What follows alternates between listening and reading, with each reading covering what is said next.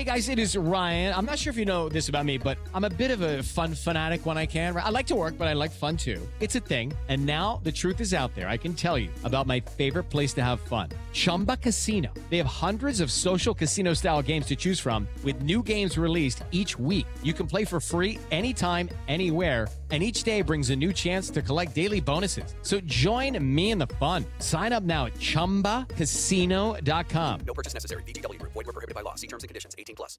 Previously on Who Killed Amy Mihaljevic. Abduction and murder kind of really became real for me at that moment because, you know, even someone that was reading true crime at a young age and watching it on TV at a young age, I was still young enough at that time that it felt like more of a movie than real life, right. You know, and reading it in books felt more like this is just a story somewhere. Some people that I've never knew, never will know, in a place that I may never go. Do you think you'll have a sense of closure? Or that's always been, we talk about that a lot. We think they're getting closer. We think they're getting closer. We don't know. That's always our carrot in front of our face, you know, that they're getting close. We were on the phone today with scientists, myself and some of the detectives, scientists from various organizations, in an effort to take what we have as far as science goes in this case and forensics goes in this case and move forward to something that might help us make an identification or a resolution. That's ongoing. It's going to be ongoing for the next, until we figure this thing out.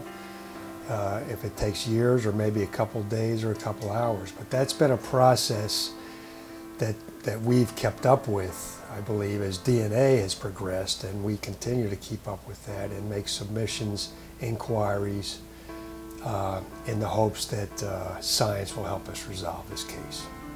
And this has never been a cold case? This has never been a cold case. It's always been an open, worked case, and you know, for a lot of different people over the years. I am Bill Huffman, and welcome to episode 8 of Who Killed Amy Mihaljevic. On this week's show, I will wrap up my great conversation with Nick from the True Crime Garage podcast and discuss more suspects with true crime author James Renner. Renner has written extensively about the Mihaljevic case, and he has his critics, but he has also kept this case in the spotlight and puts himself out there when discussing suspects. Renner will talk about some of the suspects that could have committed the crime, but for one reason or another, they have not been charged in this case. You know what's weird, and I don't mean to jump around on different cases, but a case that's still unsolved, the Delphi murders, the double murder of two teenage girls in Delphi, Indiana. Mm-hmm. When it came out that they had a picture, now mind you, it's grainy, it's from a distance away, but when they had a picture of him and they put it on the news and they put it on the internet, and then they had his voice, I thought for certain, I said to everybody that was willing to listen to me, I would be checking suicides in the area and the states bordering Indiana. If a man offs himself, I want to know who he is, where he's from, and what was he doing on that day. I think that was Valentine's Day or Martin Luther King Day or one of those holidays that the kids got out of school early or didn't have to go to school. I want to know what he was doing that day because I thought for certain, and it may have happened and maybe we just don't know, but I thought for certain when they showed his face, mm-hmm. it's not a drawing of him from a child's recollection like we're talking about with Amy Mihaljevic. This is an actual picture of the dude's face. I thought for certain the pressure would get to him and he would kill himself. With Amy Mihaljevic, we have the situation where we have children who saw the individual that leaned in and whispered or leaned over and said hi to Amy. And I've always found it intriguing that he said to her, Amy. And I always felt that was, again, more proof to me that he knew her, but didn't know her directly. He knew her information, but he didn't know her directly. He had never had face-to-face interaction with her. one-to-one interaction with her. I think he didn't say Amy like he was calling her name, like I would say to you, Bill, to get your attention. I think he was saying, Amy, like when you and I met for the first time, I didn't say to you, Bill, to get your attention. I said, Bill, like, are you Bill? Because I've never met you face to face. Now, yeah, he may have seen her picture. He may have seen her school photos, or he may have drove around and followed her and seen her from afar. But she was not the only 9, 10, 11, 12-year-old girl at the plaza that day. I think he leaned in and I think he said, Amy, for confirmation that that was, in fact, the girl that he targeted and was looking for. If he lived in Bay, he wouldn't put himself out there. I mean, he's already put himself out there with the phone calls, but like you said, they'd be looking for this guy. And this isn't New York City. Bay Village has a population of around 15,000 people. So we're not talking massive, massive amounts of people. But one thing that Spetzel says, they followed up on so many lookalike leads that if it was somebody that lived in the area, you had people calling in saying, my neighbor looks like this guy, or I think it's my brother-in-law, or, there just were so many different things that just would come in because of the lookalikes. And Spetzel talks about, he's like, we didn't really want to release the picture because we didn't feel like it was unique enough, because so many times you do that and it does lead to just lookalike leads and you end up chasing your tail. But he's like, hey, we had nothing else to go on, so we had to release it. So, reluctantly, I mean, obviously they would have released it at some point, but I think that they were hoping to gather more information before they released the composite sketch, because it was a few days after the abduction where they made the sketch available. And so I think there was some internal discussion there about, have we gotten anywhere with what we have, and do we need to do this? And I think they had to do it.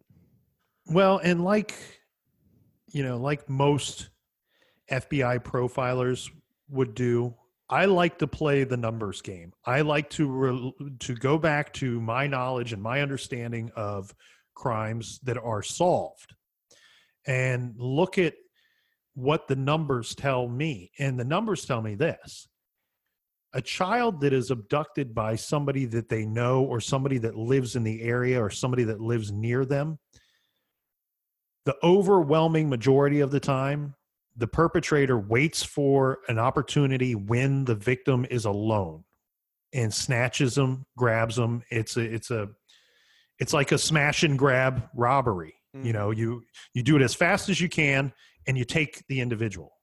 And that's not what happened here. This individual knowingly and prepared and arranged a meeting at a public place with Amy.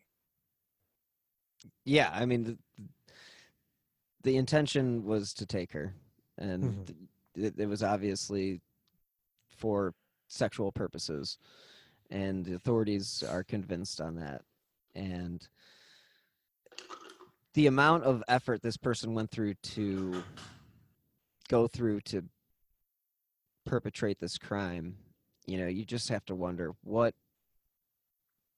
I don't think this is the type of person that's going to kill himself, just because of the fact that he thinks he's smarter than everybody else. Well, he's gotten away with it this far, or this long. Yeah, that's where I go back to different takes from different experienced law enforcement individuals, and you'll hear them, especially when they talk about serial killers and other killers. They often are look to kill somebody, or it's one thing if it happens, if it's a crime of passion, happens in the heat of the moment, but to knowingly and willingly plan to murder someone, I believe, and I think a lot of people may agree with this, I think you have to be some kind of egomaniac. And what I mean by that is, obviously you think your wants and needs are much more valuable than this person's entire life and world and existence. And so everybody they're connected to. and everybody that they're connected to. So therefore, I think you have to be an egomaniac. Then you can take that two different routes. You have some law enforcement individuals that would say, well, an egomaniac won't kill themselves because they think too much of themselves. They value themselves too much to kill themselves. You have others that would say that's the ego. They would kill themselves because that's the egomaniac's form of control, of controlling a situation that he or she may believe is getting out of their control. So there's two different thoughts on that. I'm with you, though. I tend to lean to, I think this was very much a one-off killing, and I think that has helped the offender. I think that, we both know anytime you kill and kill again, you're upping your risk of getting caught. Right. I think this was a one-off, and that has helped the offender. I also think that the killer is alive, and my gut, I know I gave a long answer earlier, but my gut tells me he's somewhere in the northern half of Ohio. No, that's kind of the way I feel about it as well. I do think that he's still living amongst us and aware of the podcast, aware of all the stories that are out there about him. And I think he's, I hate to say it, reveling in it. And I can't wait. Well, I like that you addressed him on the show. I like that you had a message for the killer, and where he might be taking some enjoyment and some satisfaction, knowing that he knows something that we don't know, knowing that he has a secret, knowing that, or believing that for now he's outsmarted the police. At the same time, he knows and has had to watch his back and look over his shoulder for a very long time. As many moments that he thinks that he's better or smarter than the rest of us, or that he has some important secret, there's just as many moments where he's been scared, he's been terrified, and he's thought that they're one step away from getting me. And that statement has never been more true. They are one short, tiny step away from apprehending this individual. And so let him feel good half the time, but know that the other half of the time, he's scared to death, and he should be, because there's a lot of us and there's only one of you. Technology, you can't outrun it. Right. It's DNA and technology, and unfortunately, your days are probably numbered for you. But fortunately for us, one less boogeyman off the streets. And if I could have a prayer answered, it would be that this individual is apprehended and convicted before, Mark Mihaljevic is getting older. You and I were children. We were roughly 10 years old when Amy was abducted and killed.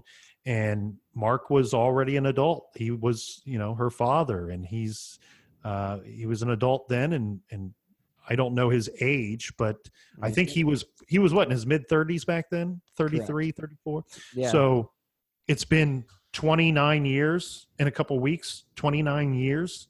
So he's in his 60s now.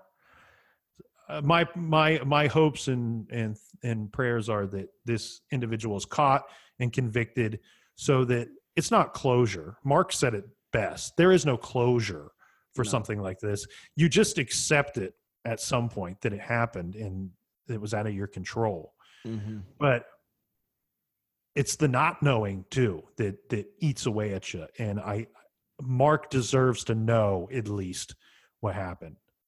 Mark and Jason, and unfortunately Margaret has passed, but her memory, she needs to be also unburdened, even in the afterlife or wherever she is, that this killer is, off the streets and not going to be perpetrating a crime that can affect a family and a community and a city, hell, a state, like it has. Right. And I can't thank you enough for sharing all of your opinions and your theories on this case. And I know we've been talking for a pretty long time today, so I just wanted to say thank you. And did you have any other things that you wanted to add? Well, I do have a question for you. Okay. Sounds good. Obviously, and I think we may have talked about this before, but obviously, if you could answer one question, who did it and why? Those are the top two. But Right. anything along the way that you've discovered or in your research of the case, is there any of the smaller questions, the things that may or may not matter, may or may not affect the outcome or result of this case?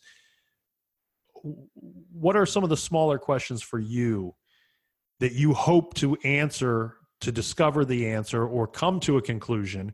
And is the podcast helping you in that direction?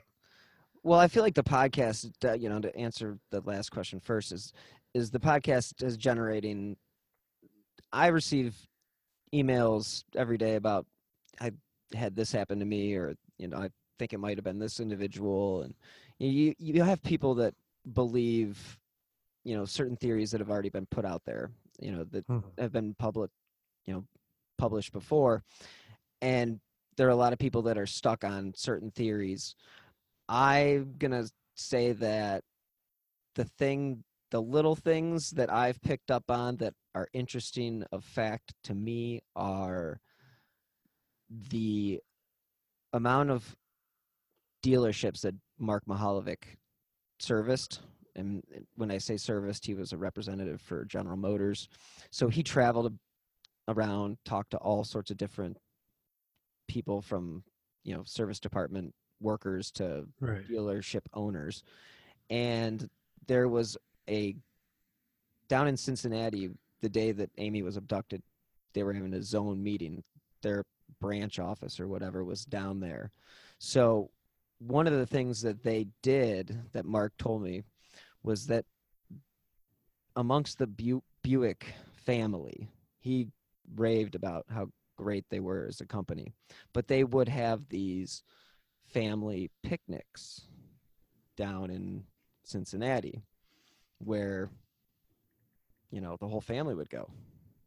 Right. And so if you think about where you're at a company outing with your kids, how much are you paying attention to what they're doing and who they're talking to? And who's to say that this individual that did this to Amy couldn't have at least said, hey, or just saw her and was, like you had mentioned before, attracted to her. But it gives that, it opens that Pandora's box that just never seems to shut as far as the amount of suspects that are out there. But that is one of those things that really stood out to me, is there was an opportunity for older individuals to have spoken to her before. Mm-hmm. Now, again, they said that they worked with Margaret, so, that part could be a bit of misdirection, but, maybe, again, it's just speculation, pure speculation. But the fact that he was away, Mark was away that day at a zone meeting down in Cincinnati. He wasn't expected to arrive home until 6 o'clock or later. Margaret, as you mentioned, she worked till 5. Friday, it had to have been set up for that particular day. Mm-hmm. Not necessarily because of those other two things, but there's a lot of significance that goes into that day. So I feel like there's a lot of avenues you could follow in the background of the Buick dealership family, as far as, all the different individuals that worked within those dealerships. And then just like the idea that he could have actually met her before.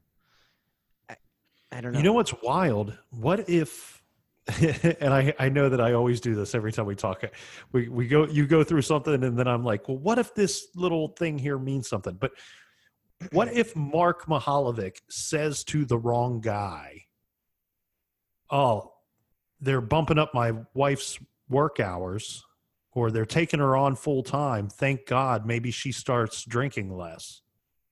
And that guy goes, maybe that's the guy that met Amy at a picnic, or saw a picture of her on, from Mark, and goes, Just- you know just what? even had that intimate knowledge of that issue, and let's say Right.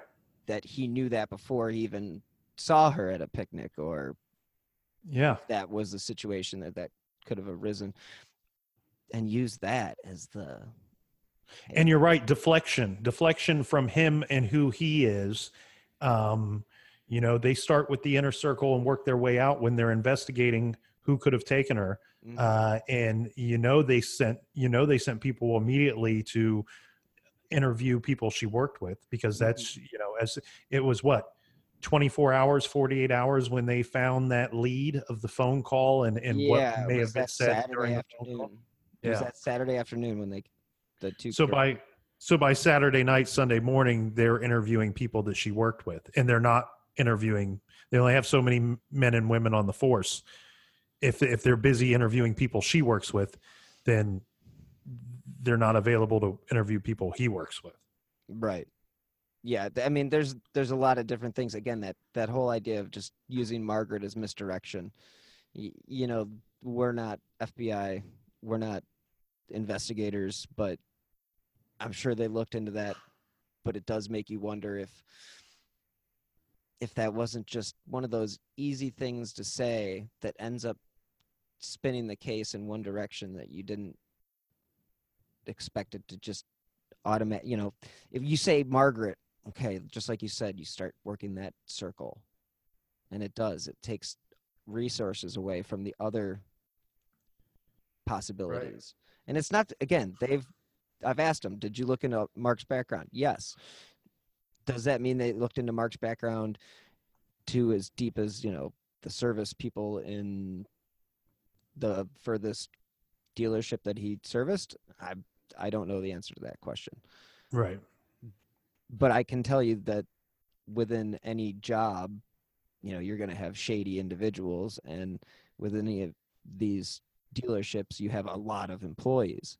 So it could be, like Spetzel said, a number of different people, and there are very, very few people that have been eliminated as suspects because they don't have, the only people that have been eliminated are the people that have ironclad alibis, and majority of people don't. Right. And that's why there are just so many suspects still.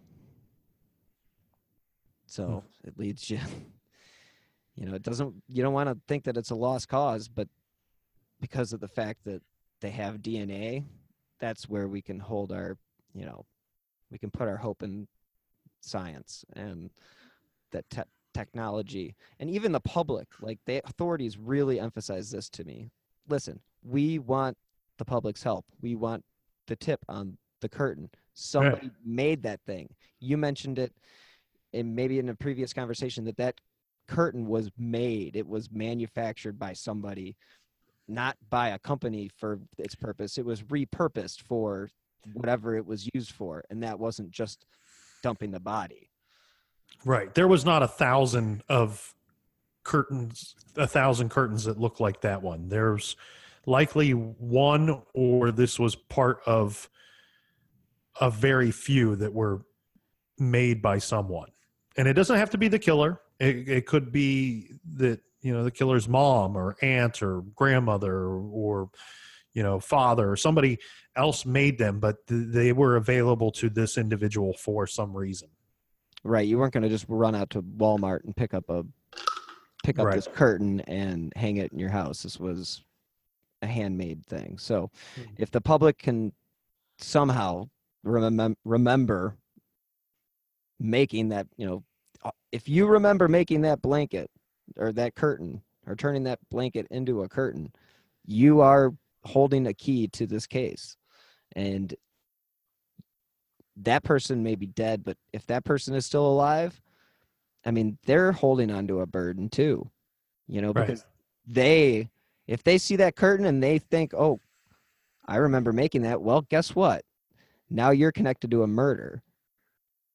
So are they scared of the fact that they don't want to come forward? But if that person's still alive, they're carrying a burden too. Yes. So my thought is the person who made that blanket knew the killer. If we can just put those two things together, it can make this whole jumbled puzzle finally fit. Right. And I just really feel like if we don't have the help of the public and the technology that we're working with today, it may never be solved, but I am strongly in the belief that it will be solved, and it will be solved sooner rather than later. I hope so. Yeah. So I appreciate the time, Nick. I know it's been over an hour that we've been talking, so. Hey, it's Kaylee Cuoco for Priceline. Ready to go to your happy place for a happy price? Well, why didn't you say so? Just download the Priceline app right now and save up to 60% on hotels. So whether it's Cousin Kevin's Kazoo Concert in Kansas City, go Kevin, or Becky's Bachelorette Bash in Bermuda, you never have to miss a trip ever again. So download the Priceline app today. Your savings are waiting. Go to your happy place for a happy price. Go to your happy price, Priceline. It's a case that until it's solved, it will continue to fascinate and haunt me at the same time. And I'm more than eager to talk with people like you, like James, people that have a good knowledge and understanding of the case. I'm telling you, dude, I was actually about 11 o'clock, 10:45, 11 o'clock, I kept looking at the clock, looking at my phone, looking at the clock, looking at my phone, because I was excited about having a conversation with you. And I thought, damn, I wish we would have done this earlier, because I was excited. Like I said, it's honestly, it's one of those things. It's like you could go on and on and on about the amount of different avenues this could go. Thank you again to Nick for his insight into Amy's case. If you enjoy learning about different crimes, I cannot implore you enough to check out his podcast, True Crime Garage. It airs twice a week and goes deep into cases that may not be as well known. You can get all of their episodes for free if you download the Stitcher app. And if there is one episode, actually it's a 4-parter, that I would love to recommend, that would be The Boys on the Tracks. This is a story that has so many rabbit holes and is truly worth your time. So again, many thanks to Nick from True Crime Garage. As we move into part 2 of this episode, I wanted the listeners to know that the suspects we discuss in the following segment are just that, suspects. Their names have been published in previous publications, but for people that are new to this case, it is important for them to hear why these people may or may not fit the bill. So let's jump into my previous conversation with true crime author James Renner, where we will hopefully answer some of the questions that the listeners have brought to my attention. This is James Renner, and you're listening to the Who Killed Amy Mihaljevic podcast. Yeah, well, I mean, Frank Dienis is always going to be on the suspect list, simply because we know he's capable of murder. Dienis was the guy who murdered Joe Kopp, was his name, I believe. This was several years ago. I think I want to say like 2010-ish, 2009, somewhere around there.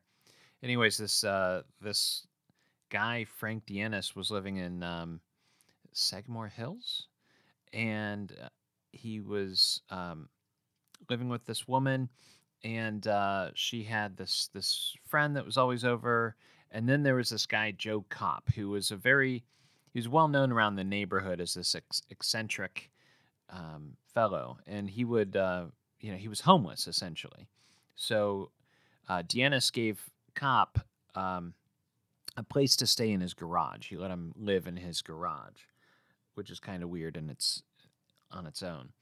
And the rumor is that Kopp was going around telling people that Dienis killed Amy Mihaljevic. And then Kopp goes missing, and the friend of Deannis's wife or live-in girlfriend, she overhears some conversation. She quickly discovers that Deannis shot Cop in the head and killed him, and then buried him in his backyard. So she goes to police with this information. It gets out. Of course, they go over. They dig up the backyard. They find Cop's body, and they're like, "Oh my God, what do we have here?"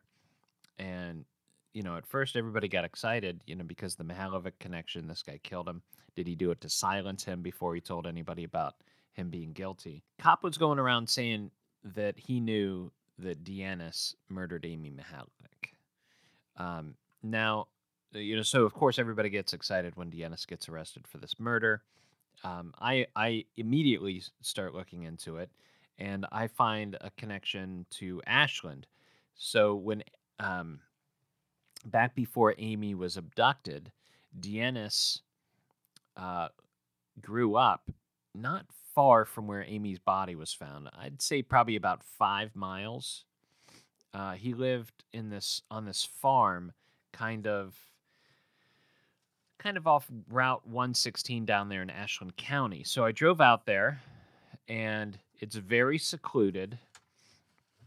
It's this very secluded barn. And I walked around, and it's a creepy place. Lots of, nobody would hear you scream out there, even today. It's very isolated. So I was interested in that. I talked to his neighbors. The neighbors who remembered Deannis as a young boy said that he used to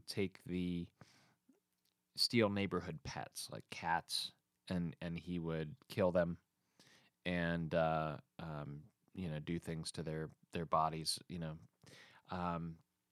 So he was not a great guy, and so the more you look at him, the more interesting he becomes. And then we find out that Deannis did work on the Mihalovic's home. Now, there's a question as to whether or not he did work on the Mihalovic's home before or after Amy was abducted. And Mark Mihalovic, I think, for a while believed it was after, but I think now he's wondering if maybe it was before. I don't think anybody knows for sure. So here's what I think happened, though. I think Cop learned that Deannis had been questioned by police, and he was. And he was looked at by police early on, years before Joe Cop was murdered. And I think probably what happened is Deannis was talking to Joe, because they were friends. He was letting Joe live in the house, and he mentioned this. And it's yeah, exactly right. Yeah. So I think at some point Deannis mentioned that he had been questioned in the Amy Mihalovic case, and that stuck with the Cop. And so that's what he was telling people. He's like, "Oh, he was questioned. I'll bet he did it." And but I don't think there was more than that Cop knew. That's just my hunch. Did he have any other record? I don't think so. I know what you're asking. I don't think there's anything else that's that, certainly no other murders, but I don't think there was even any other assaults. I could be wrong, but I think his record's pretty clean up to this murder. So now Deannis' story is,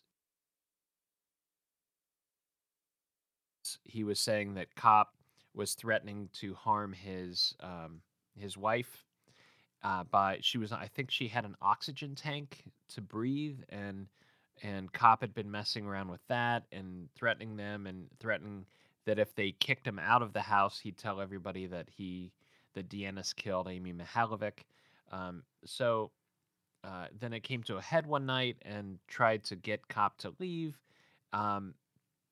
But certainly no excuse for, killing this man. There's probably 100 other easier solutions to getting a man out of your garage than killing him.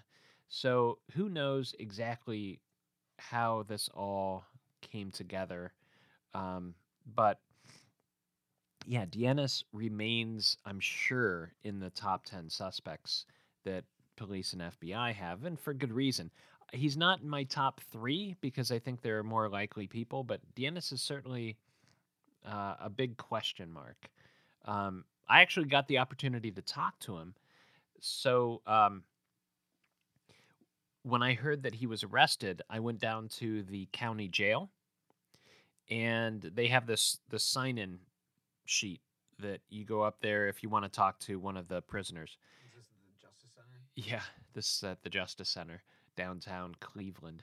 And so I went in, and it says, "Are you a friend or are you an attorney?"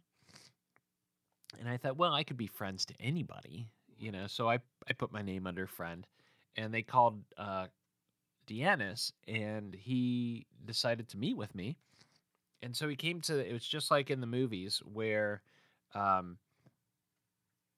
he's behind that glass wall, and I'm sitting there, and he comes in his jumpsuit, and he doesn't know who I am. He's got this look. He's like, who are you? And we pick up the phone, and we talk, and, I tell him who I am, and, I start asking questions about, did you have anything to do with Amy Mihaljevic?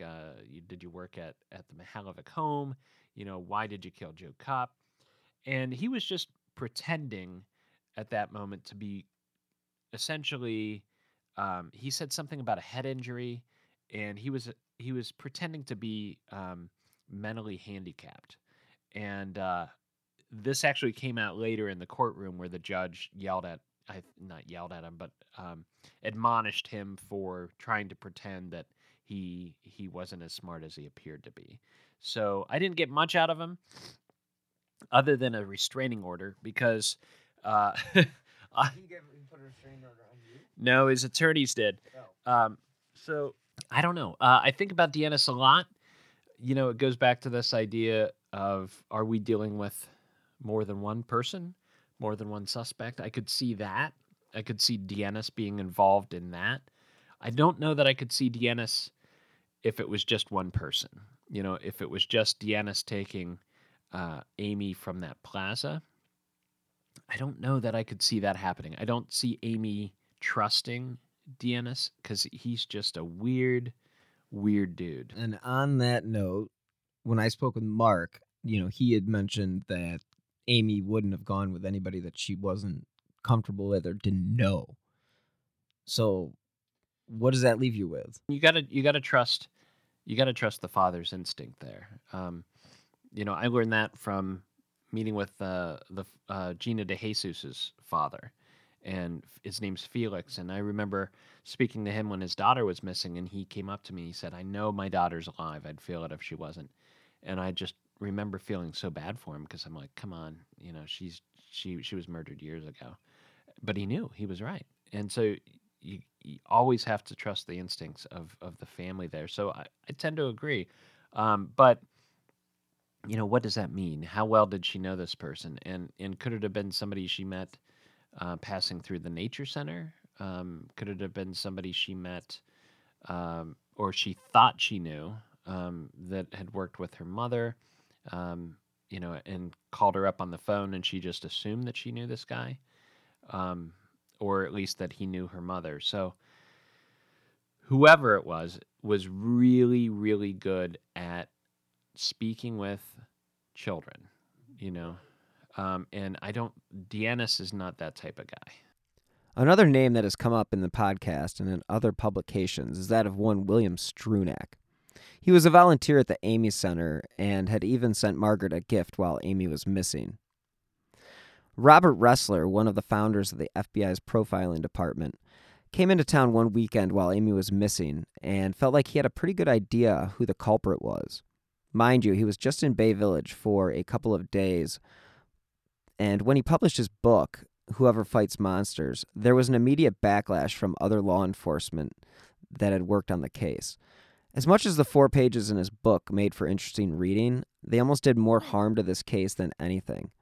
Here you have a famous FBI agent writing in his book whom he thinks killed Amy Mihaljevic. This may have been the reason that the media attention on the case in the 1990s seemed to have stalled out for a bit. A police search of Strunak's apartment yielded a suicide note that made absolutely no mention of Amy Mihaljevic, but that was enough for Ressler to decide that he was the perfect fit for Amy's killer. And the Strunak family, he wrongly claimed, had discarded all evidence before police and FBI would conduct a search of the apartment. He described the site where Amy's body was found as being right off 71, when in fact it was a winding 15 miles away. Though he had only spent a weekend in Bay Village during the time Amy was missing, Ressler thought he knew better than the feds who had pursued her killer for months. This made Dick Wren furious. Quote, "Those of us who were closely associated with the investigation do not believe that Strunak was the individual involved in that abduction and homicide.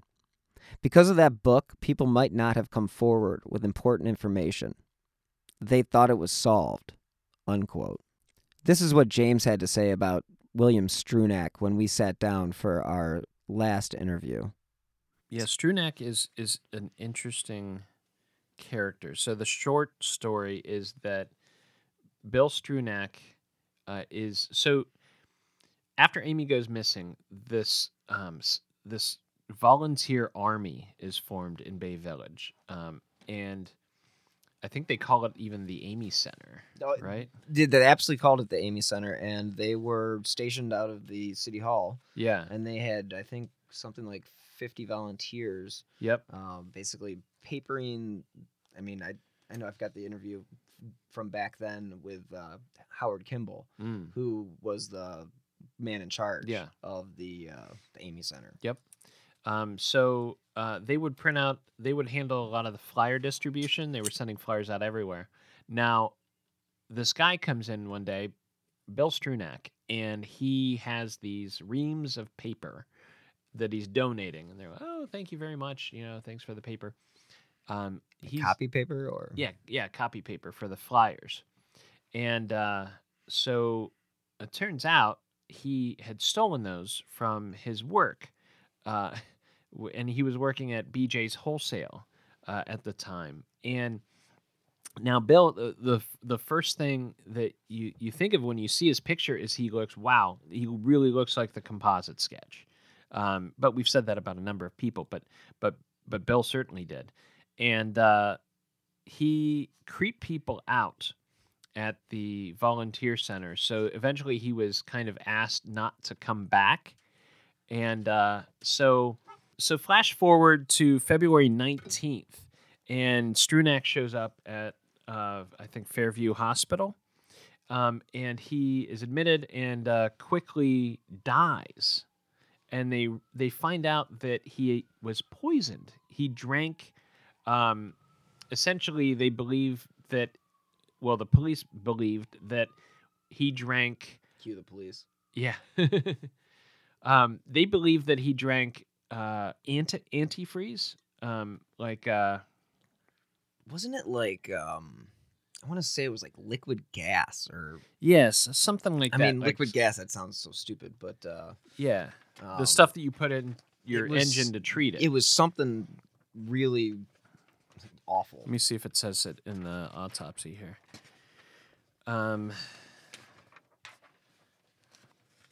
So anyways, yeah, I don't think it says specifically. He dies at the hospital, and they're like, what happened? So they send him to the coroner. The coroner rules that he drank some sort of substance mixed with Coke, because that morning he woke up, went into work, and he started complaining about stomach pains, and then he was admitted to the hospital. Long story short, the coroner rules it a suicide, that he mixed poison of some sort, probably, that gas solution or whatever, and drank it to commit suicide. And so now he's got this connection to Amy and that volunteer center. He looks like the composite sketch, and now he's committed suicide. So he becomes certainly a suspect in this case, and he was Ressler's favorite suspect, Robert Ressler. Well, he names him in the book, yeah, fights monsters, and I mean, he obviously, which is wild. Like, how did he? Well, I guess he's dead, so you can't, sue for anything at that point. But yeah, he went out there and said, no, I think it was this guy. Yeah. So and published it. Yeah, and I think because of that, a lot of people up until the point where I started writing about it just assumed that it was Billy Strunak because he was there, there was a connection, and he committed suicide, so it must be him. And because something like Amy's abduction and murder, there's not another crime like that in this region, and you would think somebody that would do that would be a serial killer. And so again, that goes back to, well, it must be Billy Strunak because they stopped. Another thing about Strunak is we know he was a bad guy. He does have a record, and he was convicted a couple years before. He tried to get this 16-year-old waitress from a restaurant that he frequented. He tried to pull her into his car, and she escaped and called the police. He got in trouble for that. He also stole some like Indians tickets and stupid stuff like that. But he certainly had a thing for young girls. So all that, you're like, wow, this guy's a really good suspect, especially given the fact that he's committed suicide. But I'm here to tell you, Billy Strunak did not commit suicide. It was murder. And so cue the music here. Whoa, okay. Dum, dum, dum. A couple years after my book came out, I was contacted by this woman who worked for, and I should preface this as saying I said it was murder. I'm saying I believe, in my opinion, that it probably was murder and not suicide. And here's why. A couple years after my book came out, I was contacted by this woman who was part of that volunteer army looking for Amy. And she told me that she and Bill, I wouldn't call it a thing, but he was very infatuated with her. And she was kind of okay with that to an extent. And they end up going to the Mihalovics' house near Christmas. They had this gathering, I think it might have even been December 11th, 1989, which would have been Amy's 11th birthday. So they were there. Margaret had a little get-together for the volunteers. And this woman alleges that after that party, she goes back and is walking back, and Bill's walking with her, and they get to his van. And she's standing next to him, and he grabs the van's door and slams it into her face, kind of stunning her. And then he pulls her into the van, rapes her in a van in front of the Mihalovic house. And I know automatically you're thinking, no way did this happen. That's what I thought too. There's proof of it though, or at least proof that they had an encounter, because she became pregnant and she gave this baby up for adoption. And the baby ended up with a young couple in Pepper Pike, and probably to this day doesn't know who his dad really was. So, all this happened allegedly, and this woman was married at the time, but kind of maybe separating or distant from her husband. So that she tells me this story about the rape and Strunak and dry gas. Yes, dry gas. So the story was he ingested dry gas and committed suicide that way. So after the book comes out, she tells me this story about the rape, and that ends up in the book. I believe. How old? I mean, you might have mentioned it. I just might have just been not paying attention. How old was she when she was raped? I think she was in her late 20s, early 30s, maybe. So Strunak would have been same young, age, somewhere around there. Okay, so okay. I think I forget his exact age, but not. And this is the thing. This is what occurred on December 11th. That's allegedly this is what she's saying. Yeah, in a van in front of the Mihalovic house, this rape occurred. So, she now it is verified to an extent because she told her husband that that's what happened, and that's how she became pregnant, and he, to me, verified those details. And that's the thing about this case is, once you look at any one of these suspects and stories, and if you peel back the layers a little bit, it just gets so absurd and weird. William Strunak may not have fit the bill, But there was another character that came up in a number of publications, and that was the farmhand from Holly Hill Farm, one Harold Bound.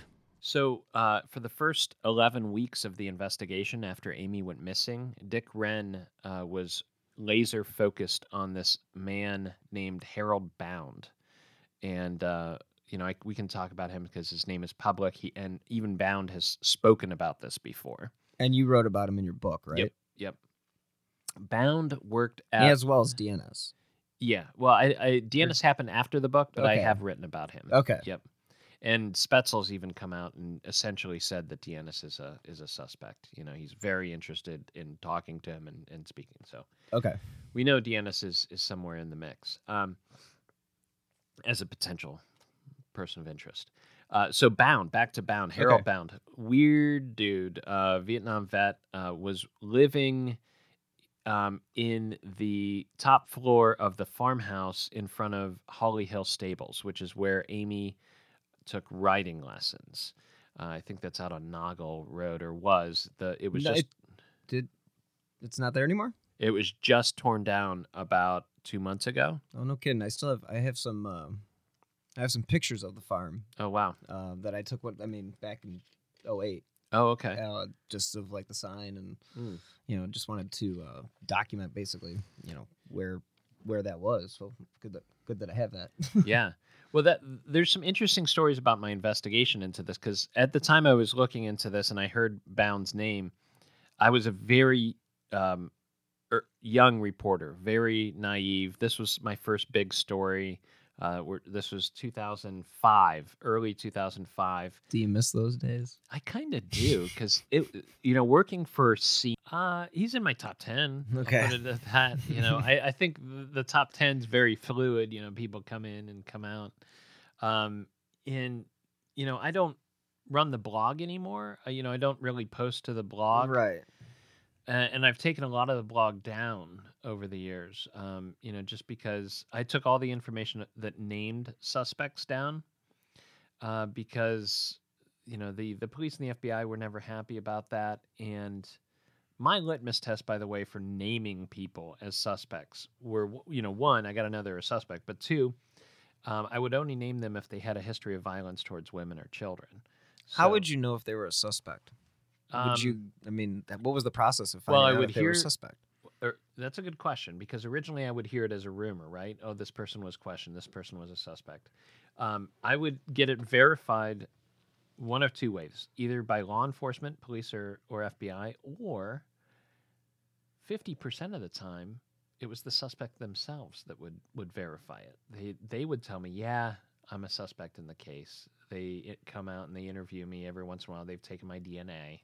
If I knew they took their DNA, they're a suspect, or were at one time.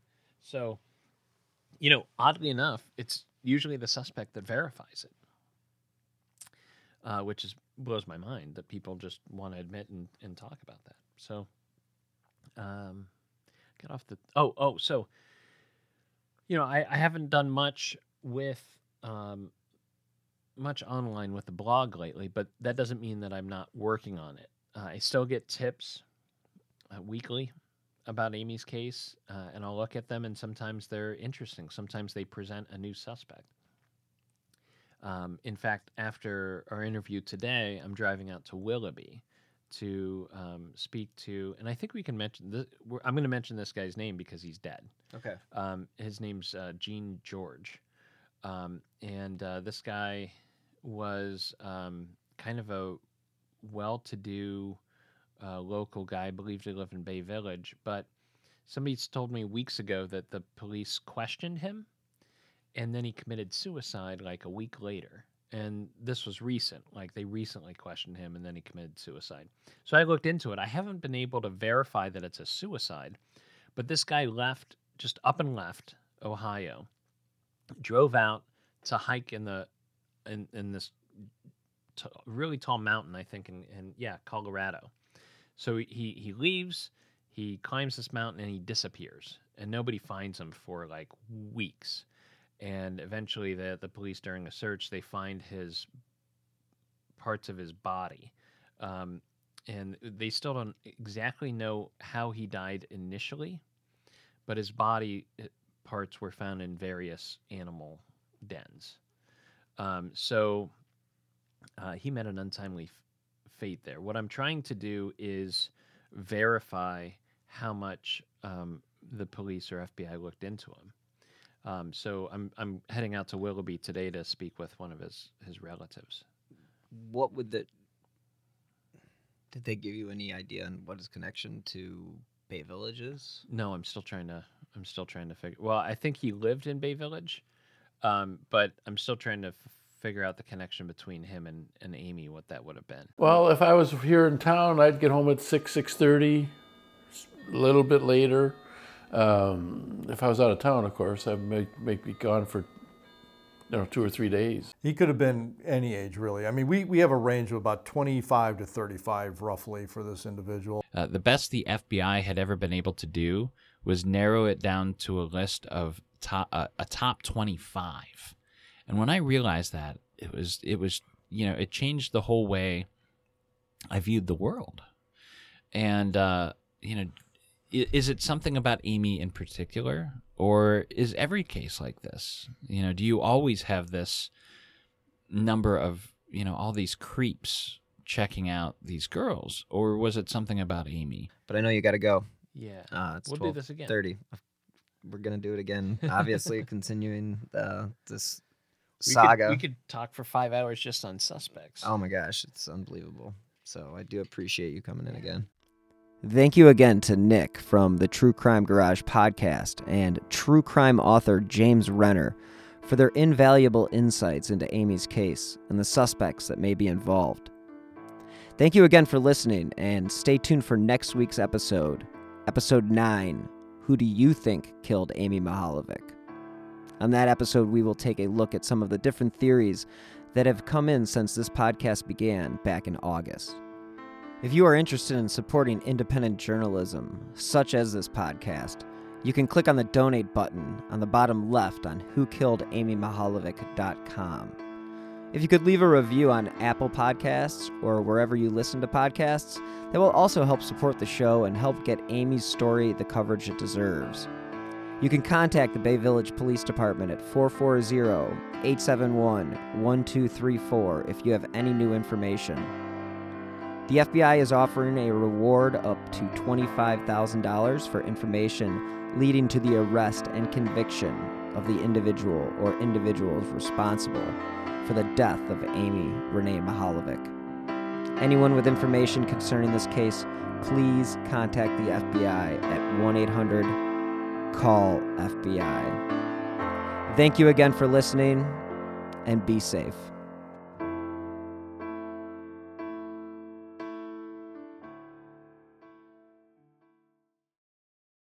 Hey guys, it is Ryan. I'm not sure if you know this about me, but I'm a bit of a fun fanatic when I can. I like to work, but I like fun too. It's a thing. And now the truth is out there. I can tell you about my favorite place to have fun. Chumba Casino. They have hundreds of social casino style games to choose from with new games released each week. You can play for free anytime, anywhere. And each day brings a new chance to collect daily bonuses. So join me in the fun. Sign up now at ChumbaCasino.com. No purchase necessary. VGW Group. Void where prohibited by law. See terms and conditions. 18+. Coming up on 5 Minute News, I'm Anthony Davis. You might think it's partisan because maybe it's critical of one side or the other, but it's not. It's just the truth. And I think that's also something that's kind of unusual for Americans listening to the radio or to podcasts, because the news landscape in the States has been so partisan for so many decades. So 5 Minute News is verified, truthful, independent, unbiased, and essential world news daily.